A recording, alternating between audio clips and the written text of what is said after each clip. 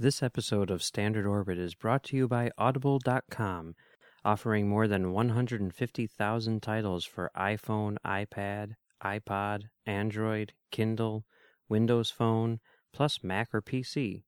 To get a free audiobook of your choice, visit audibletrial.com/trekfm. Hey everyone, I'm Rod Roddenberry, and you're listening to Trek FM. About a standard orbit, Mr. Chekhov, and take us in. Aye, sir.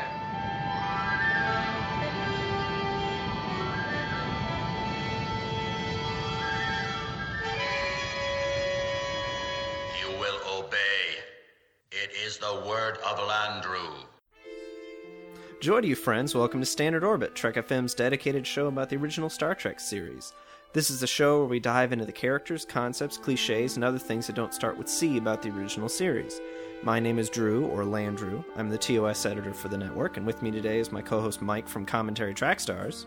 Hello. And we are once again joined by Marc Cushman, author of These Are The Voyages. Hi, guys.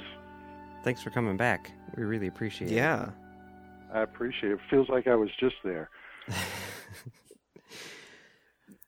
So we understand that you've got some book 2 is coming out soon, covering season 2. We're excited. We're excited about that. We're hoping that you can give everybody a preview of some of the surprises, just some of the surprises that may or may not be in store for the readers. I would love to. This was originally going to be one book, and I turned it into the publisher, and it was like 1,700 pages, and they put me in a straitjacket and took me away, and then they started reading it to try to find things to cut. And they said, this is good. We can't cut any of this. This is all interesting. And they didn't even know Star Trek. They said, well, what are you going to do? And I said, what are you going to do? And they said, well, we're going to release it in 3 books, one for each season. So here we go. So book 2 is coming up. And it picks up where book 1 left off, obviously, and looks at each episode, about 15 to 20 pages per episode, taking you through everything from the pitch to the writing of the script, the rewriting of the script, dealing with the network, the censors, budget problems, then filming and what went right and what went wrong on the production, and then post-production and trying to get those special effects made and how much everything costs, and then what was shot where and when and all that kind of stuff, and then you get to see the ratings, which I licensed for each season and for each episode. And these haven't been published ever. That's why so many people thought Star Trek was a failure in the ratings, and as we've learned from book 1, it did pretty good on NBC. It was their top-rated Thursday night show. With some of the episodes, one first season episode had a 47% audience share. 47% of the TVs in America were tuned in, and the NBC was trying to tell us that the show wasn't doing well. Well, one thing you're going to learn in book 2 is why NBC did that. Why they were basically not telling the truth and hiding the ratings, and tried to cancel Star Trek after its first season, and tried to cancel it after its second season, and it had nothing to do with the ratings. It had to do with their relationship with Gene Roddenberry, which was not good to begin with and was deteriorating rapidly with each season. And the relationship Star Trek had with the studio, which was deteriorating. And you're going to see in book 2, if you found out in book 1 that Lucille Ball was responsible for Star Trek getting made, she put her studio in danger to get that show on the air, and her board of directors were begging her not to do it, even after NBC ordered the series. And the board of directors said, "Don't do this. NBC is not going to go bankrupt over this series. We will, because they're not paying us enough to cover the costs of each episode, and we're going to lose money with each episode, and our pockets aren't deep enough to survive this." And Mission Impossible, but so they were also producing at that time. So it happens in book 2. You're going to see Lucille Ball lose her studio and have to sell it to Paramount. And it's pretty emotional. Go ahead. Yeah. So it's a pretty emotional piece. I can tell you now, but it's not a spoiler alert, because you'll see what she goes through and feel what she goes through in losing her studio so that she could bring us Star Trek. So the board of directors ended up being right in a sense. Yeah, they were, and see, Lucy, Desi Lu, if you know your Desi Lu history, and you will if you read book one. Lucille Ball and Desi Arnaz started that studio because of the success of I Love Lucy, and they owned I Love Lucy, and nobody else ever had owned their own show, but they did. And so his philosophy, Desi Arnaz, his philosophy was to own shows, not just make them for other production companies and for studios and for networks, but that our studio needs to own these shows too, so we can sell them into reruns and we can make money off the repeats, which I Love Lucy had done. So after Desi was gone and Lucy was left alone running this studio, she didn't have any shows left except her own that the studio owned. The Untouchables was gone, and all the other shows that Desi Arnaz got on the air. And so she grabbed Star Trek and she grabbed Mission Impossible and sold one to CBS and Star Trek to NBC. And the board of directors said, don't do this. The pilot went 3 times over budget. It was supposed to cost $200 and something thousand, and it cost $600 and something thousand, which would be like $6 million today.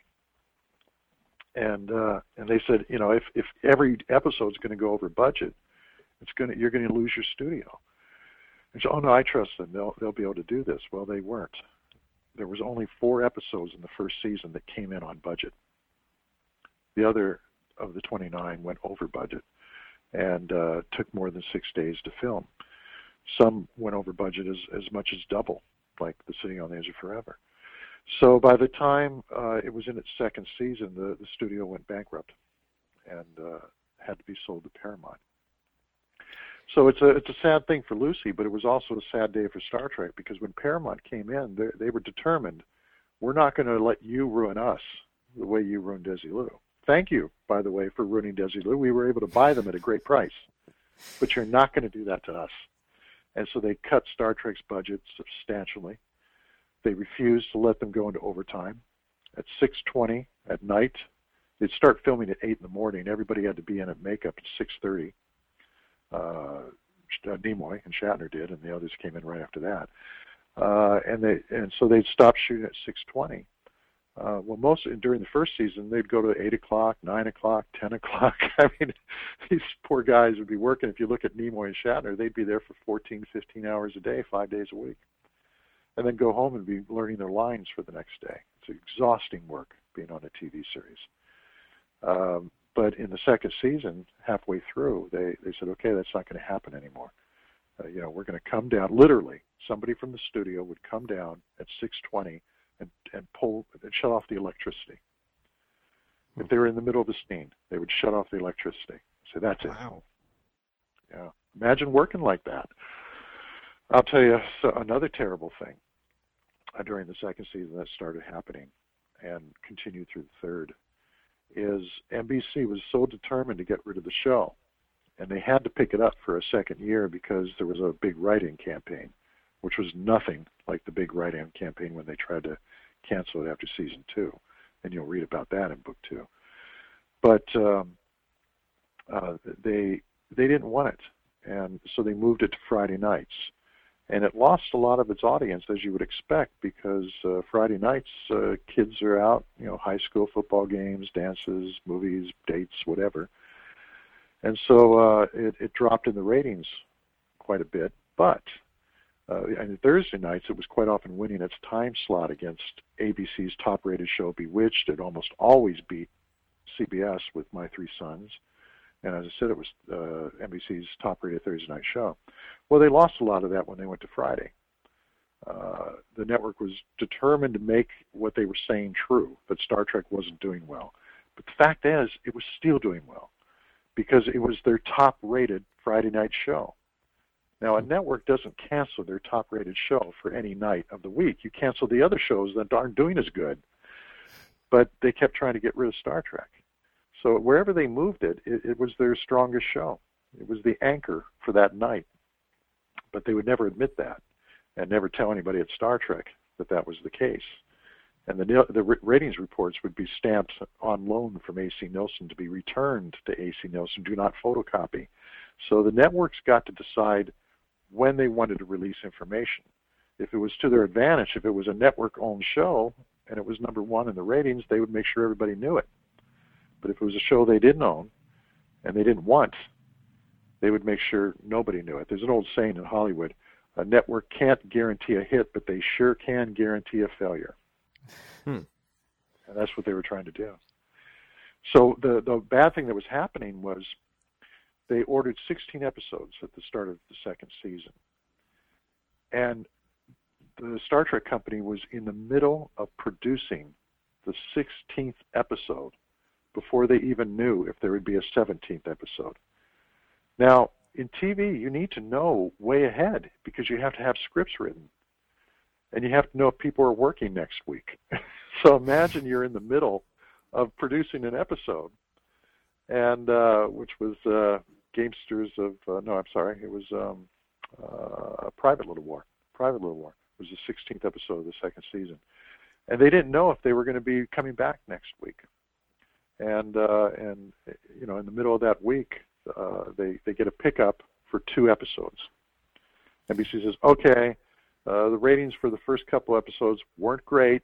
You were up against The Great Escape on CBS, the Steve McQueen movie with James Garner and everything having its TV premiere, and Gomer Pyle, one of the top-rated shows on Friday nights. And they said, so your ratings weren't great, but you did better than ABC, so we're not going to cancel you, but we're only going to pick up 2 episodes. Well, whoop-de-doo.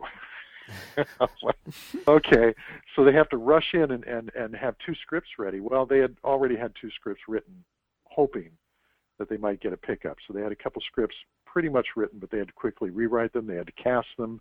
They had to jump into production for those 2. And they were in the middle of the second one before they knew if there'd be even any more episodes after that. And then the network came back and said, okay, we'll take 8 more episodes to finish out the season. Or actually 10. They wanted 10. But then they cut it back to 8, so it ended up being a 26-episode season. So, you know, imagine working like that. Imagine writing scripts that you don't even know you're going to film them. Imagine Shatner and Nimoy and the others being at work and not able to take any jobs for next week or next month because they're under contract, but they don't even know if they're going to be coming back next week. It's a terrible way to be trying to make a TV show. And the budget is a terrible way to be trying to make a TV show as well. It's kind of crazy that season 2 ended up being as good as it was, considering everything that was going on behind the scenes. Yeah, I love season 2. You know, season 1 is, I think, considered the best season. But I love season 2, and I keep talking to more and more people who say the same thing. And I think it's because by the time they got to season 2, even though you have some just amazingly great classic episodes from the first season, like City on the Edge of Forever and The Naked Time and This Side of Paradise and so forth, and Space Seed. But by the time they got to the second season, they had found their stride. The characters were really locked in, and the pacing of the show was faster. So it was even more action-adventure is what it was always billed as by NBC and what was promised to them. And Gene Coon was so good at writing humor, natural humor, not silly, goofy humor, but just little quips between the characters that would put some warmth and put some humor into the show. And he was so good at that when he'd rewrite all these scripts. And he took over for Roddenberry. So where Roddenberry was rewriting all the scripts in season 1, or for the first half of season 1 anyway, then Gene Coon is rewriting all the scripts with Dorothy Fontana helping out for season 2. And it's remarkable. You'll look at an episode like the Changeling. Let's use that as an example. It says written by John Meredith Lucas. Well, if you read the last version of the script he wrote, and then you read the script that aired, you see that about 60, maybe even 70% of the dialogue was written by Gene Coon and Dorothy Fontana. And that was the case with almost every episode of Star Trek. the same couple people are rewriting these episodes. That's why they'd have to leave at the end of the year. The producers would always leave, and the story consultant would leave at the end of the season, and somebody new would come in because they'd be exhausted. If you can imagine rewriting 26 episodes, 29 in the first year, 26 in the second, and a couple of those they had to write from scratch because there were a couple that Dorothy Fontana brought in and a couple that Gene Coon brought in. But all the others, they're rewriting them because the freelancers can't quite get the dialogue right for these characters. And these are professional writers. These are the best writers around, coming in with good ideas and doing a nice job, but they're having trouble getting the voices right because Star Trek was so unique, and these characters were so unique. They were unlike anything else. I mean, if you look at another show at that time, like Mannix, which was being produced at Desilu at the same time, well, Joe Mannix, if you remember Mannix, his character was Mike Connors, but he didn't. There wasn't really a personality. A lot of characters in TV shows didn't have unique personalities, unless you're talking Maxwell Smart on Get Smart or something, But on Star Trek, there was nobody like Kirk, and there was certainly nobody like Spock. And to be able to understand that character and write for that character and make it sound like something that character would say, it just always came down to it that it was the same people rewriting every script to get those characters right. And they never took credit for it, but they did all that work. So you said at one point that Gene Coon, he left like halfway through season 2? Is that right? Yeah, and nobody knows why. I know why, and you're going to know why when you read book 2. But here we are 45 years later, and nobody's ever explained. Have you ever heard any explanation as to why Gene Coon left Star Trek? No. Have you heard any rumors? So a friend of mine was telling me something the other day, and I was like, that doesn't sound right, but I don't remember even what it was.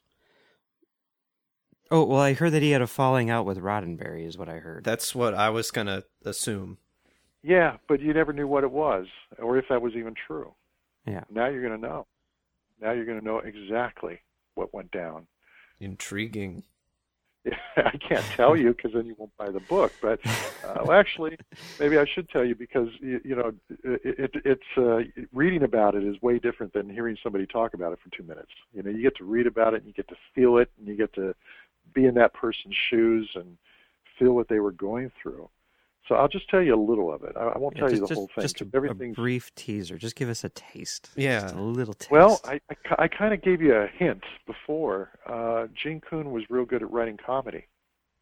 He had created, without credit, McHale's Navy and the Munsters. So comedy was in his blood. And in the second season, it's not just putting in the little bit of humor between the characters in each episode, even in a very serious episode like Amok Time. But then you had episodes like I Mud and The Trouble with Tribbles, which were just out-and-out comedies. And Gene Roddenberry did not want that for Star Trek, because if you go back in time, which these books do, I don't just talk about Star Trek, I talk about what was happening on the other channels and what was happening in America and why they wanted to do this particular script, because they were making commentary on something that was in the news that week. So you get to find out about this stuff. And you can appreciate what the budgets are, because I'll tell you what it costs to buy a new color TV or a Ford Mustang or a loaf of bread. So you understand in reference to that what the budget represents. Well, Lost in Space was on at this time, and Lost in Space was silly by that point. It got sillier each season. And Roddenberry just said, we are not going to go down that road. We have to be different than that show. We have to be better. And this is serious science fiction. And I don't mind little quips now and then and little jokes between the characters now and then, but I don't want to be doing comedies. And Gene Roddenberry had left the show for a month because he had to write a movie script. And he came back the day they were filming The Trouble with Tribbles. The very day that the Tribbles were falling on Kirk's head. And he walked onto the sound stage and he heard laughter ringing from the rafters. Everybody was laughing. And there was always a lot of laughter on the stage because William Shatner was very funny and would keep everybody in stitches. But everyone was laughing. It was like hearing a whole audience laughing. The grips, the lighting guys up in the rafters are laughing. Everyone's laughing. And he walks over there and he sees them shooting this scene where Kirk opens up the storage compartment and thousands of tribbles fall on top of him. And everybody's in hysterics. And Roddenberry's standing in the sidelines watching this and not laughing and not happy. And he leaves without talking to anybody. And he goes to the screening room and he says, somebody turned to him and said, "Hey, this one's even funnier than last week's episode." So he goes over to the editing room, to the screening room, and he says, "Show me some footage from last week's episode." And it was I, Mud. Oh. And he had left when I, Mud was in development and Tribbles was in development, and it was going to be, I, Mud was supposed to be like Mud's Women, meaning it was going to have some humor, but it was mostly played seriously. And he sees them just, all the dancing and the silliness. And Harcourt Fenton, Mud, all that stuff from Stella. And he's watching this, and he's not laughing. And he says, "Let me see the script for next week." And it's Bread and Circuses. And it's a comedy. And a lot of the comedies survive. There's some funny stuff in Bread and Circuses, but Gene Roddenberry wrote most of it out. He started rewriting that script right there and then. And he went into Gene Coon's office, and they had a showdown. And he says, "This is my show. I entrusted my show to you. You're not going to do this to my show." And Gene Coon basically said, "I'm producer. You made me producer. If I'm going to produce, you've got to let me produce." And I'm not going to tell you any more. Okay. Well, you may think, well, that's got to be the whole story. No, it's not. Because, as you know, Gene Coon didn't leave right away. He was under contract. He had to finish out a certain amount of episodes, the first 16, and they still had 3 or 4 to go. And even then, he had to stay on to train in who's going to take over for him. He had to pick who was going to take over for him. And even then, he wrote more scripts for the show, and he wrote for the show in the 3rd season under a pseudonym. And there's a whole interesting story about that, too, but that's book 3. And you'll find out about the whole conspiracy that was going on to keep Gene Coon writing for the show. And even NBC was part of the conspiracy. He wasn't putting Lee Cronin on his scripts because he was embarrassed. He was putting it on for an entirely different reason, which you'll find out about when we talk about book 3. But it was much more complicated than just 2 guys having a disagreement over the humor. So you'll find all that out when you read about it. And you find out, finally, who Gene Coon is through all of his memos. You're experiencing that with book 1, right? Mm-hmm. Because, he died in 1974 of lung cancer quite suddenly. He didn't even know he was sick, and he went into the hospital with some complaints, and within a week he was dead. Within, I think, 3 days he was.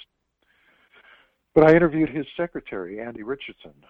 Found her. She's living down in Australia. And I interviewed her, and I had all these memos that Gene Coon wrote. He was notorious for writing 20-page memos on a 10-page treatment. There's one writer in the 2nd season, I won't tell you who, but he turned in his script, and we turned in his outline, and which was 12 pages, and he got a 20-page memo from Gene Coon, and then he turns in his revised outline, and he gets another 20-page memo from Gene Coon, and then he turns in his script, and he gets a 30-page memo from Gene Coon, and he sends Gene Coon a letter, and it's in the book, and he says, "No more blankety, blankety, blankety memos. If you have some changes you want, pick up the phone and call me. I refuse to read any more of your memos." Of course, this writer never worked for them again, but and Gene Coon had to rewrite the script because he walked. But that's the kind you find out Gene Coon's personality from his memos, and a lovely man, a passionate man, a good man, but he could get a little annoyed if a writer wasn't turning in good material, and you see that in some of his memos as well. So you get to find out who he is through his 20-page memos. I don't print 20 pages, but I print pieces of the memos, so you get to find out who he is, finally.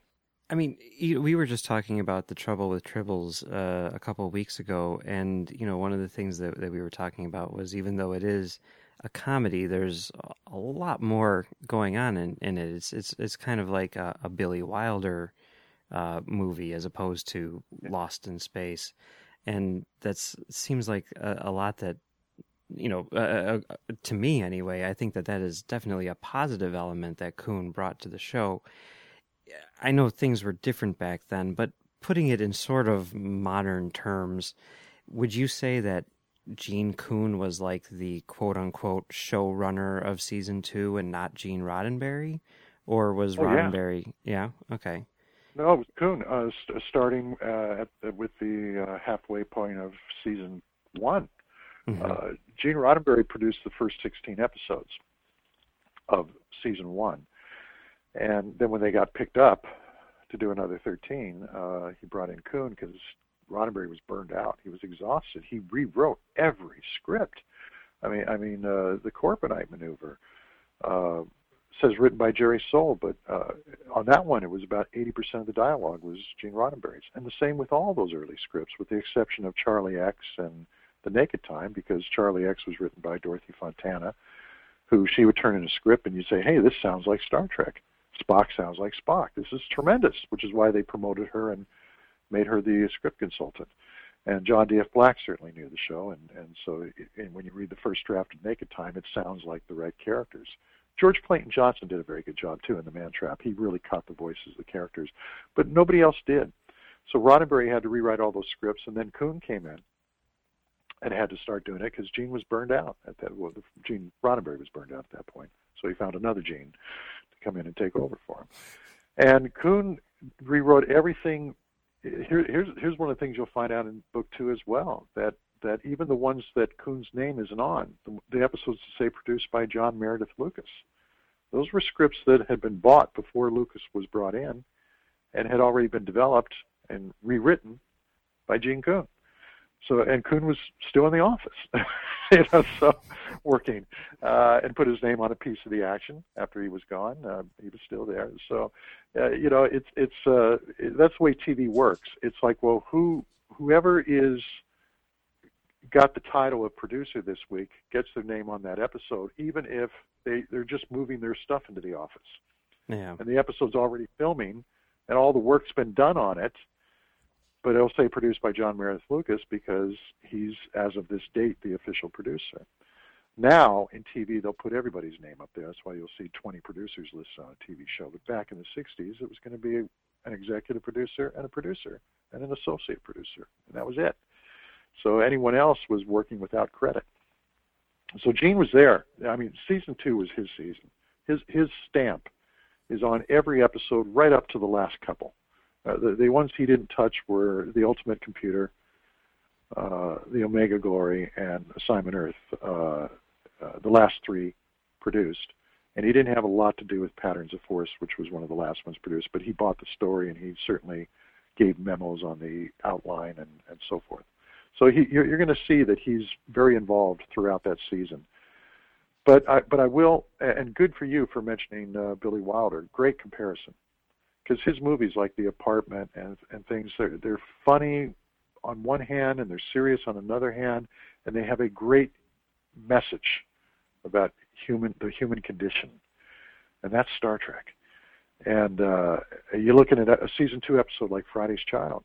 Michael Dante said this to me. He played Mog, was that his name, in Friday's Child, the guy that was chasing them up the mountain. And he said he couldn't believe how good the script was because in 60 pages, which translates to 50 minutes, he said there's comedy, and great comedy, between the baby and Julie Newmar and McCoy and the whole bit. There was great drama. There was great action, adventure. There was great science fiction. There was great characters, the originals, but also the guest star parts were so good, and Julie Newmar's character had such an arc, and there was such a great message and such a theme to that story about sacrifice, making sacrifice for others, and so forth, and it's typical of every episode of Star Trek. And he said, I couldn't believe they got all that into 1 hour, and it all works. The comedy works, the drama works, the theme works, the characters work, the character arc works. It all works. And they squeezed it all into a 60-page script, and that is really not easy to do. And they did that. Roddenberry did it, and Coon did it. Mark, you mentioned Assignment Earth. which is one of the most intriguing episodes for me in that it's like a backdoor pilot. Can you tease something about Roddenberry's thought process on using his existing show to try to make another show in case this one fell apart? Yeah, it was a very new idea back then. And again, as you found with book one, these are time machine books, so I take you back and I kind of remind everybody what was going on in that period of time so you can appreciate how Star Trek fit in or didn't fit in. And one of the things I talk about in book two is I give you the history of the backdoor pilots, and there had only been about a half dozen up to that point that had been done. So it was still a brand new thing. Now it's done all the time. A show as a spin-off from another one. But back then you had Gomer Pyle, which was a spin-off of the Andy Griffith show, and The Prisoner was a spin-off of Secret Agent, and Green Acres was a spin-off of Petticoat Junction or something like that. So there was about 4 or 5 of them. So he wanted to get another series on the air, and NBC was interested, but they weren't willing to put up the money to make a pilot. So he said, well, what if I rewrite this and work in the Star Trek characters, and we'll do it as our last episode of season 2. And so you can get a pilot for free, in a sense. And they agreed. And they agreed to give him a little more money, since they were getting 2 things in one. And then they reneged. Say, boo, NBC, again. They really treated Star Trek horribly. But Gene wasn't very nice to them either. So, look, we experience that in our lives. If somebody's not nice to you, you don't want to work with them. And that's kind of what happened. He bucked the authority of NBC constantly and talked about them to the press and everything else. And so they just wanted to get rid of him, which means they had to get rid of Star Trek. But they reneged on giving him the extra money. After he'd written the script and they were ready to go into production, suddenly he has to rewrite the script to take out a lot of the stuff that was going to cost money because he doesn't have it anymore. But NASA cooperated with him beautifully, and they were able to film a rocket being launched and all this kind of stuff because everybody in the scientific community, everybody in NASA watched Star Trek religiously and loved it. There's a picture in book 2 of all these technicians at NASA working with one of the flights that's up there and orbiting the Earth. And they're all wearing Spock ears. So they all loved Star Trek because there was nothing else on that they could watch that seemed to honor what they were doing. So he got amazing cooperation. And there's a fantastic thing they tried to do in Assignment Earth that they weren't able to. They were going to have, after the Enterprise goes back in time, on purpose this time, to observe 1968 Earth and how Earth survived not having a nuclear war that year. And when they get into orbit of Earth, they pick up a television transmission and they put it on the view screen, and it's an episode of Bonanza. And they see the NBC logo. The following program is brought to you in living color by NBC. And then a Bonanza episode starts, and everybody on the bridge is watching this. And that's in the script. But at the last minute, they couldn't get permission to do it. Bonanza wanted them to do it. NBC wanted them to do it because it's promoting another NBC show. But the unions killed the deal. Because the Writers Guild said, well, you're going to have to pay the person who wrote that Bonanza episode, and you're going to have to pay Lauren Green and Dan Blocker and Michael Landon, and you're going to have to pay whoever directed it. You're going to have to. So it's like, to show this 30-second clip, we're going to have to pay all these people. And they didn't have it in the budget after NBC cut the budget for that, so they had to take that scene out. And it's heartbreaking. When you read these books, you find out there's a lot of joy in seeing them bring these episodes to life and improving a lot of things as they do it. And there's a lot of heartache, as we discussed last time when I talked to you guys, about how sometimes they had to take things out because they couldn't afford to do it or because the censors said you cannot do that.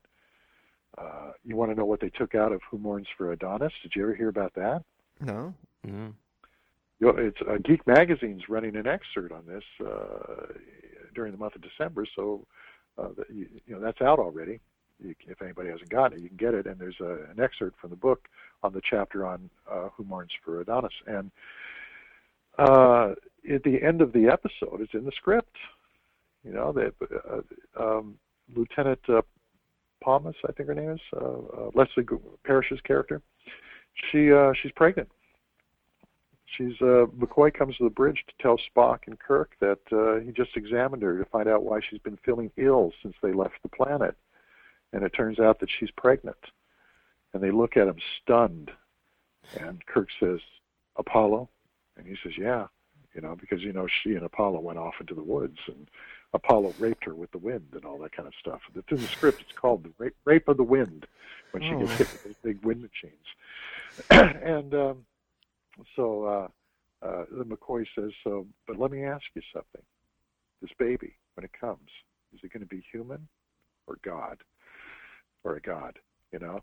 And what a chilling way to end the episode. We would have been talking about it to this day, but we are talking about it. And it didn't make it into the episode. The censors came back and said, wait, you can't do this. They were very nervous about it. There were a lot of memos from NBC as the script was being developed saying, we're a little nervous about this. And but they let it go until they were filming it. And then they just came down and said, we can't do this. We're not going to let you put this in the episode. We're going to get too many letters. There's going to be upset viewers. We just can't do this. So yeah, a lot of interesting stuff. And anything else in the book that you want to tease? Oh, there's so many. Okay, I'll give you one more. Okay. I'll give you one more because I'll tell you something. I'm not just saying this to sell books, although I don't mind selling books, but, but I'm not here to sell books. I'm here because I love talking about Star Trek with you guys. But the story of Star Trek gets better with each book. You may say, well, the third season isn't as good as the second season, but it's a better book because the conflicts get bigger, the challenge gets bigger, the relationship between Star Trek and NBC gets worse, the time slots get worse. It's just it's like watching a movie and how it gets more and more dramatic as it builds. Well, movies are designed in 3-act structures, and we've got 3 books, and it's like a 3-act structure. So I like book 2 better than book 1, and I like book 3 best of all because of that. And one of the things that happens in book 2, to give you an example of these type of things, they almost lost Leonard Nimoy. And I never knew this until I did this research and started going through the show files and reading all the letters and everything, and I'd never heard this anywhere on any website, in any other book, even in Nimoy's books. Nobody's ever talked about it. But at the end of the first season, or just weeks before they were supposed to start filming the second season, Nimoy's agent called and said he's not coming back unless you give us like 3 times as much money as he was being getting paid. Well, actually, way more than that. They were asking, I think, 7-8 times as much. He was getting paid, $1,250 per episode. That's all. Wow. Now, multiply that by 10 to figure out what that would be today, but still, that's not very much money for Spock and what he had become and the amount of fan mail he was getting. But he was hired as a supporting character to William Shatner, who was the star, and Kirk, who was the protagonist. And suddenly he's getting more fan mail than Kirk's getting, and all the articles are being written about him, and he's getting all this attention. And his part's getting bigger and bigger in each episode. And as an actor, he liked that very much, of course. Nimoy really gave a lot to that show. He invented the Vulcan neck pinch. He invented spreading your fingers apart and saying, for that live long and prosper hand gesture. And he came up with, these were his ideas. He came up with so much for that character. So he wasn't being difficult. He didn't want to leave, but his agent said, you're not being treated fairly. You are a star of this show now, and they're paying you what they should be paying a minor character. And I refuse to let you go back under these conditions. And so they asked NBC for more money, or Desilu for more money, way more. And Desilu said, we can't pay that. Everybody will want to raise. We can't do that. No, we've got a contract. You've got to come back. And they said, no, he's not coming back. So Roddenberry got involved, and Roddenberry was starting to have conflicts with Nimoy at this point because Roddenberry claimed ownership of the character, and Nimoy was changing the character, revolving the character. So they were not getting along too well. And Roddenberry said, then we're going to replace him. we're not going to hire somebody to play Spock. The fans wouldn't like that, but we're going to explain Spock's gone, and Kirk's going to request a new Vulcan to be with him on the Enterprise. And they auditioned a bunch of people, including David Carradine, who went on to play Kung Fu. That's crazy. Yeah, he was in the top three. When he said that. Yeah.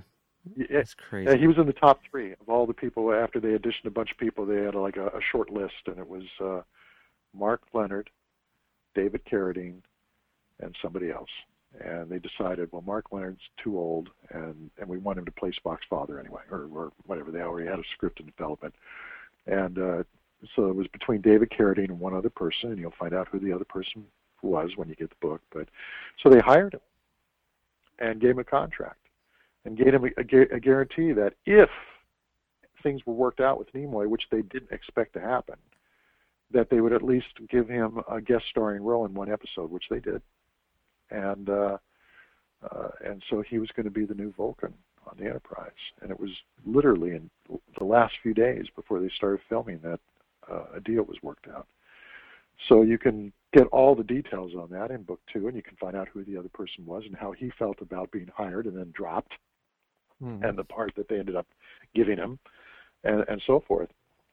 But yeah, they were. There's a great memo in there from Gene Roddenberry to Gene Coon, written on April 1st, I believe, April Fool's Day.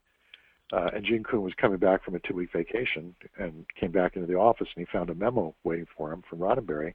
And it starts off, "Dear Gene, this is no April Fool's joke. It looks like we're going to have to go forward with season 2 without Mr. Spock, and here's why, and here's what we're doing, and blah, blah, blah." And so you see all that stuff in there in book 2. So they kind of kept that hidden. Yeah, that's insane. I can't wait to read about all these stories. You know, there's a guy who I work with, and he's been dragging around volume 1 for the past few weeks.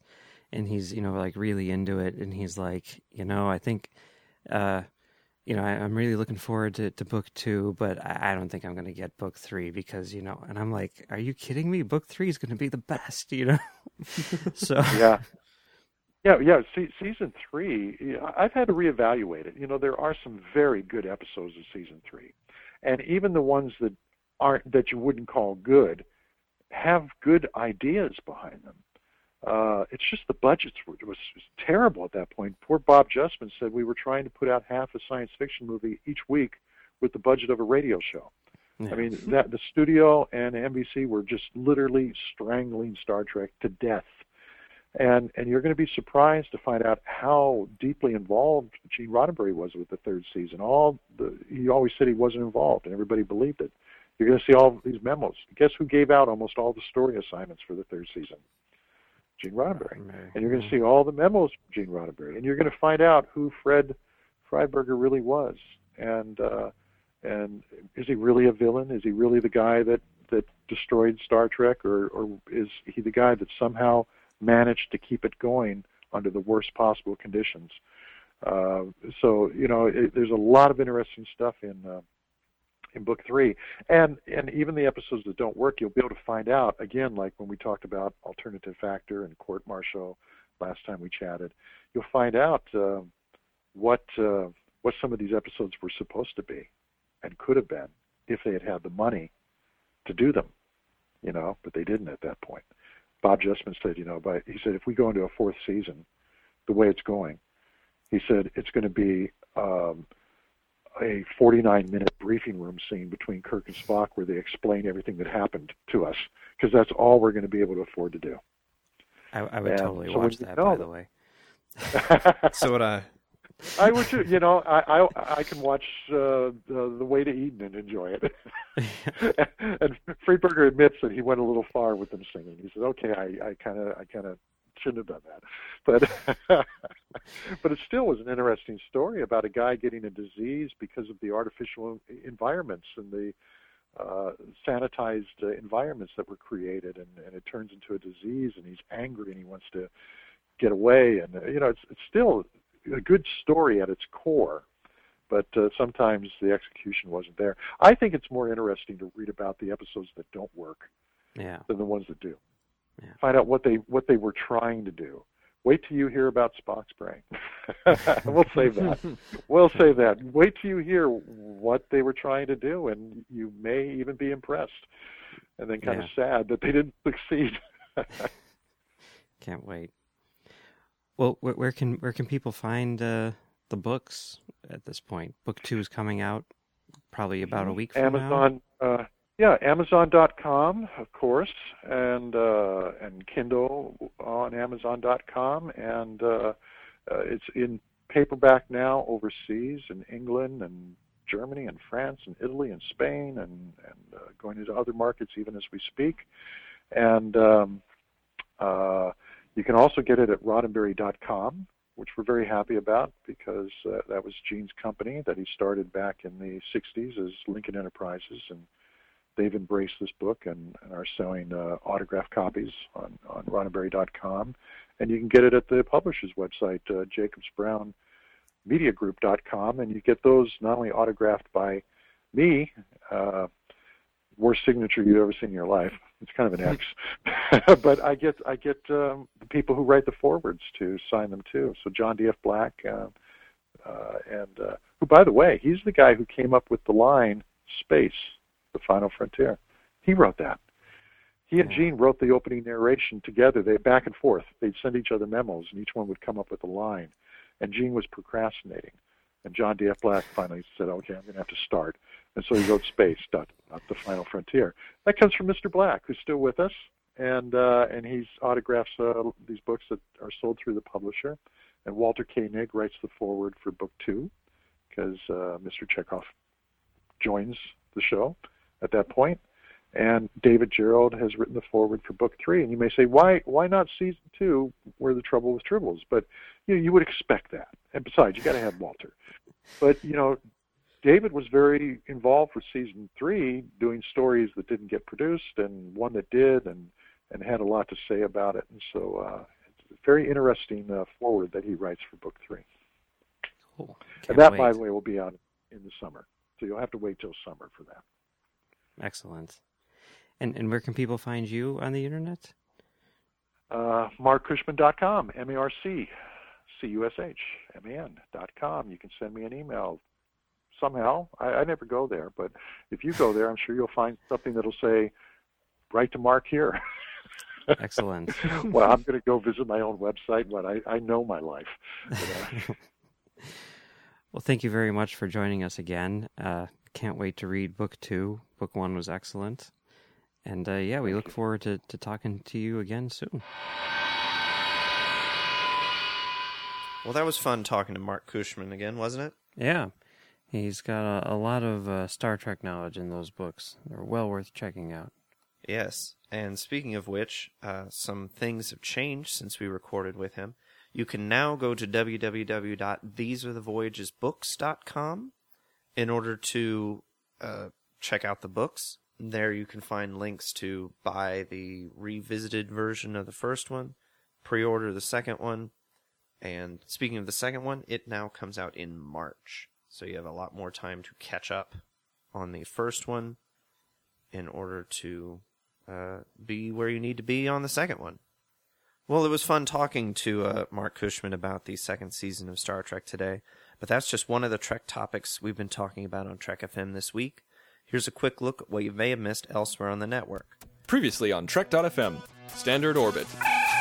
Pitching a piece of the action movie. I think we can definitely say that the Transformers planet doesn't work. They might go for that. Would you go for that, Drew? I mean, personally, I would shy away from it, because then you'd be... Or would you shy away from it? You're a bad person. Earl Grey. William T. Riker. Imagine now if he'd come back with a goatee or mutton chops. It could have been a very different Riker. Hipster Riker. Number one, are you wearing glasses? No, it's Geordi's visor. I'm reading a pad that you've never heard of before. The Ready Room. Inside About Time with Marc Cushman. But something else that you'll find out in Book 2 is that they almost didn't have Leonard Nimoy and Mr. Spock for Season 2 of Star Trek. His agent wanted more money for Leonard, and for good reason, because when he signed on to do the series, he was supposed to be a supporting actor. and yet he was getting more fan mail than even William Shatner, who was the star of the show, yet only a fraction of the money. The Orb. Move Along Home as a TOS episode. Sisko comparing First Contact to dating girls felt like something that Kirk would do as well, you know, teaching Charlie Evans about girls in Charlie X, something like that. To the journey! Voyager on Blu-ray. I know that there's been some outtakes done because you can find clips of them on YouTube, but there's gotta be more. And I want to see them all. Warp 5. Andorians on Enterprise. And so they took this idea where they had antenna, and they took this idea where they were blue and from someplace cold, or I don't even know if they were someplace cold when they were on the TOS, and they just made everything better. Commentary, Trek Stars. Ira Stephen Bear recap. I think when you look at the work that was done on Deep Space Nine, what becomes apparent is a group of people who do not feel like they need to do what the original series did in order to accomplish what the original series accomplished. Melodic Treks. Apparently, at one point, Patrick Stewart felt he might be able to actually play on screen himself, although he was delicately pointed out to him by Bryce Martin that he wasn't up to that standard quite yet. Literary Treks. Peaceable Kingdoms with Peyton Ward. I don't really remember why I was the one chosen to back cleanup, other than the fact that I think Margaret, our editor, wanted Picard and the Enterprise E to factor into the final installment, and she had already tapped me to write that story. Matter Stream.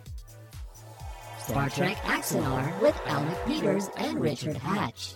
If you've ever experienced war or any kind of conflict where everything is life and death, there's a certain kind of resolve, truth, experience that you come to that I don't think too many people can understand or ever really empathize with. And that's what else is happening on Trek.fm. So check out these shows and get in on the daily Trek Talk. You'll find them on iTunes, Stitcher, TuneIn, Windows Phone, Xbox, Zune, or you can stream and download files from the website. Just visit trek.fm/PD for podcast directory to get all the links. We have some feedback in reply to feedback that we had already received.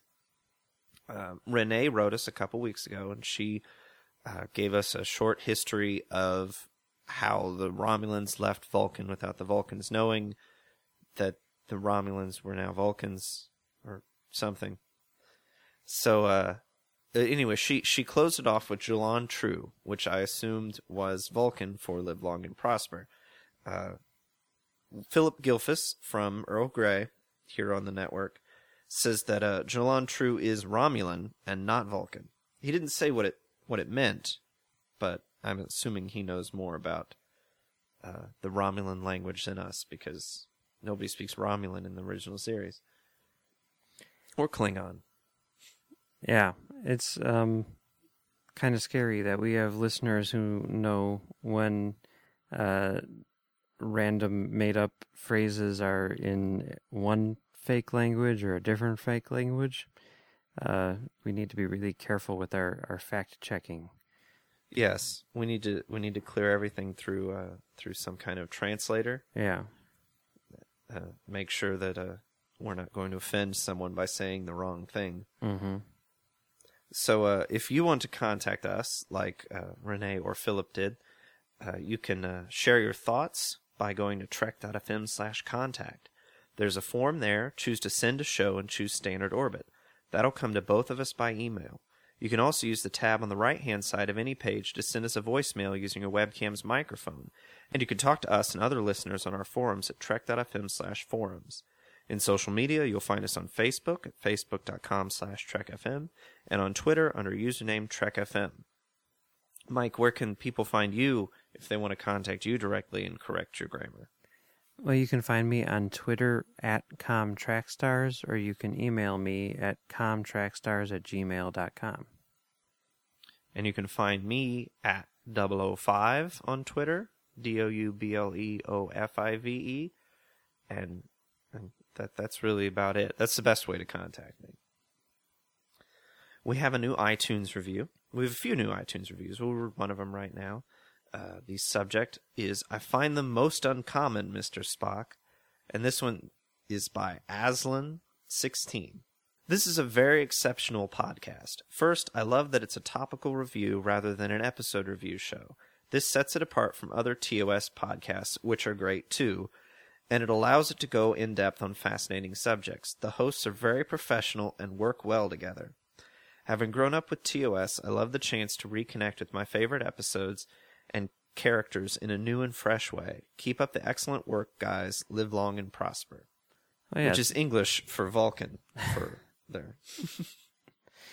Yeah, thanks for the review, Aslan. We really appreciate it. Well, before we go, we'd like to ask you to please support our sponsor, who makes it possible for us to bring Standard Orbit and our other shows to you every week. The sponsor for this show is Audible.com. Audible is a great way for you to read all the books you've always wanted to read, but never thought you'd have time for. Audible is the premier source for audiobooks with more than 150,000 titles to choose from, and new titles coming every week. From classics to current bestsellers, Audible has something for everyone. There are numerous classic TOS books on Audible, as well as some of the all-time favorites like Prime Directive and Federation. Mike, did you find a book for us today? Yeah, well, Marc Cushman's books are all about the making of the original series, but if you want to go a little bit beyond the original series, you could check out William Shatner's Star Trek Movie Memories, which is a really great book about the making of the original series movies told from William Shatner's perspective, which is a very unique perspective and an interesting perspective, and it's kind of eye-opening in a lot of ways. I don't know how much of it is necessarily true or not. Everyone has their own take on what happened, but very entertaining nonetheless. And the book on Audible is narrated by William Shatner as well as written by him. And you can get it for free on Audible right now since you're a listener to Trek FM. That's right. You can get a free audiobook of your choice along with a 30-day trial to see how great Audible is. You can give it a try today and catch up on all those classic books you've yet to read or the latest novel from your favorite author as well. Just go to audibletrial.com/trekfm and sign up today. Again, that's audibletrial.com/trekfm, and we thank you and Audible for supporting Standard Orbit and Trek FM. Also, if you would personally like to support Standard Orbit, the network, and our programming, visit trek.fm/donate. We have 8 alien-themed badges and art prints as a thank you for your contribution, and you can mix and match badges and art prints. There are different levels of donation to choose from, and your contributions help us cover the cost of production, storage, and bandwidth needed to bring Standard Orbit and our other shows to you every week. Well, that's it for this week, Mike. Yep. How many episodes down is that now? Oh, goodness, like 16? 16 down. Like 4 months? Wow, we're just rolling right along.